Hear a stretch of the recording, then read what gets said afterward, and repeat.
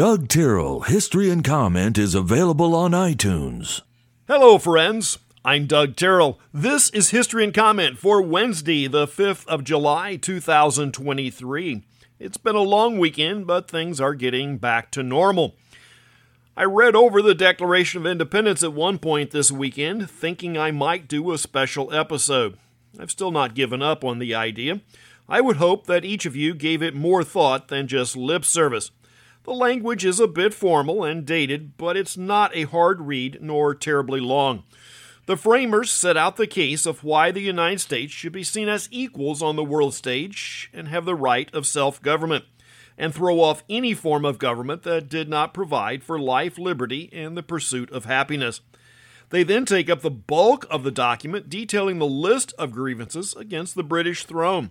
The very basic issue was that King George III, and to an extent Parliament, saw the colonies as a subservient population and not on the level of British citizen in England proper. The colonies did not have seats in Parliament. Some did send agents, but those were more like ambassadors and did not have voting rights. Governing bodies established here were routinely thwarted by the king. The arrangement grew more tenuous as time passed and was no longer tenable. 76 years after the Declaration of Independence is passed, Frederick Douglass gives an anti-slavery speech considered one of the best on the subject. Douglass is one of the names from the 19th century that should get some review in modern times. Born about 1818 into slavery, life was difficult, but coastal Maryland was far from the plantation life more to the south. He received some education in reading and writing when he was 12, but that was quickly withdrawn. His teenage years were difficult and brutal, but still Maryland offered more opportunities. With the help of some free blacks at the age of 18, he escaped the short distance to Pennsylvania, where the Quaker influence was staunchly anti-slavery. He quickly became a skilled orator and a voice of the anti-slavery movement. Douglass used the date to point out the Declaration of Independence had little meaning to the enslaved. That would be correct, but we need to consider a couple of points. Slavery was not a unique American institution. It had been around and practiced in nearly every corner of the globe since the earliest recorded history, millennia earlier. There were factions in both the Continental Congress and the Constitutional Convention that would have inserted anti-slavery provisions. In both cases, the need for votes to pass them were razor thin. In the case of the Declaration, all 13 colonies needed to vote in agreement. That would not have been the case had the issue been pushed at that time. While America did have a robust slave industry, the young country took quick and forceful steps to end the practice. That is the point that detractors today like to ignore. Phineas T. Barnum was born in 1810. While his name is closely connected to the circus, he was a newspaper owner and general showman for decades before. The circus was much later in his life. It could be argued that several people had a greater effect on the circus than Barnum. Today, when we bring up the topic of the Secret Service, we get an image of the Presidential Protection Detail, that group around the president in conservative blue suits. That has not always been part of their mission. Established on this day in 1865, the initial charter and a function that still remains is the defense of U.S. currency. Counterfeiting was a major issue in the 19th century, where estimates suggest 1/3 of the circulating currency was counterfeit. It would not be until 1901 that protecting the president, vice president, and a few others became part of the mission. The 5th of July, 1934, is known as Bloody Thursday in a longshoreman strike centered in San Francisco, but extending all up and down the West Coast. It is quite difficult to distill down the entire complex affair and point blame or make a single, simple statement. There were competing and diverse unions, and it's hard not to get into a mob mentality. My frame of reference is highly skewed, which makes it very easy for me to see the flaws in the union actions. I would extend that to a broader mindset. The simple fact is, big business or industry has many of the same flaws as big government. When you get multiple layers or management and the number of employees increase, things get more difficult. Even when you have just two levels, an employer and an individual employee, things are never completely clear-cut. Both are still humans.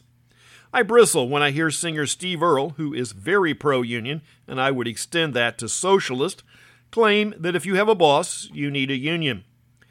A worker must bring a level of productivity.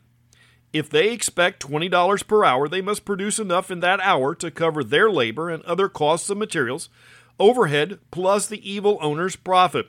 We do not think about that, but an owner has risked their cash on hand or credit to build a business.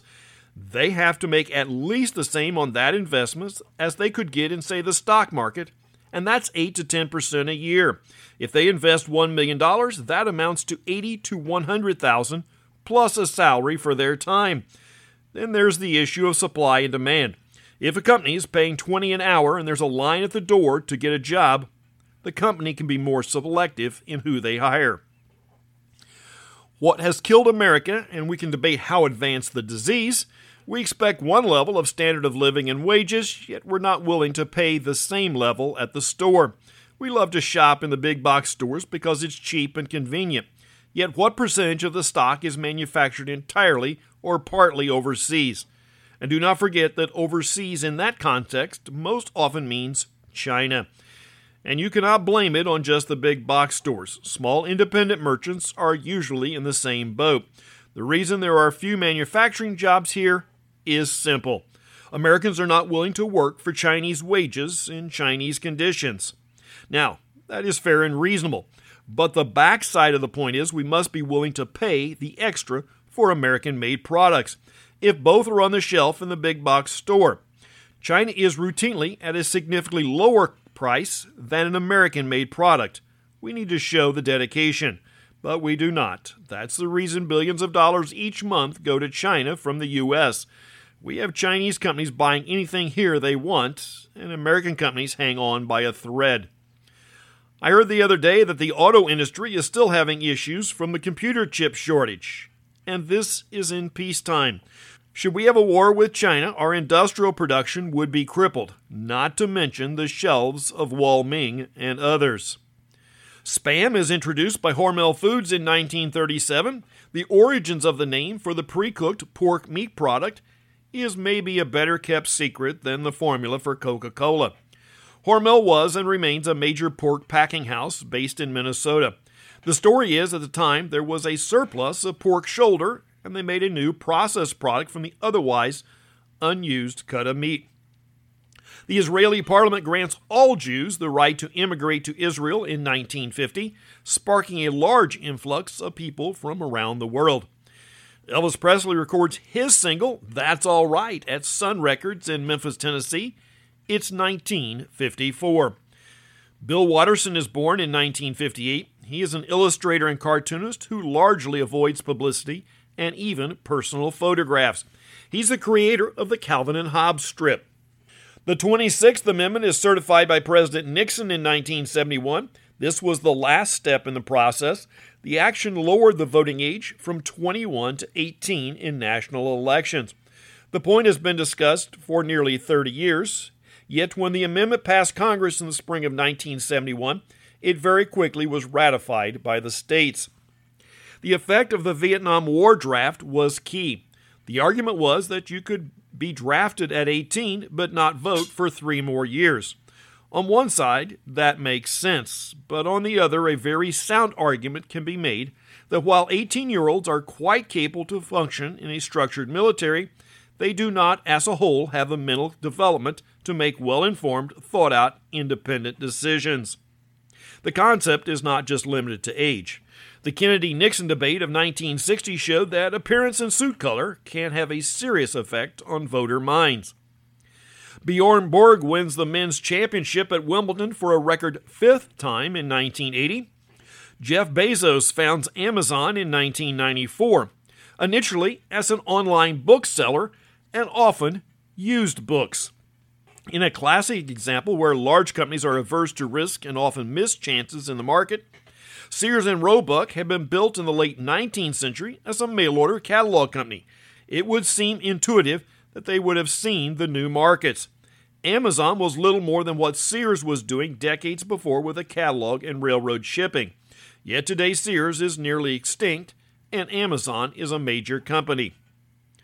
14 years ago, a hobbyist with a metal detector unearths a few gold fragments in a field in west central England. The casual discovery prompted a thorough excavation, which has yielded 14 pounds of gold and silver items that date from about the year 675. That's History and Comment for the 5th day of July. I'm Doug Tyrrell. Now, go do something worth remembering.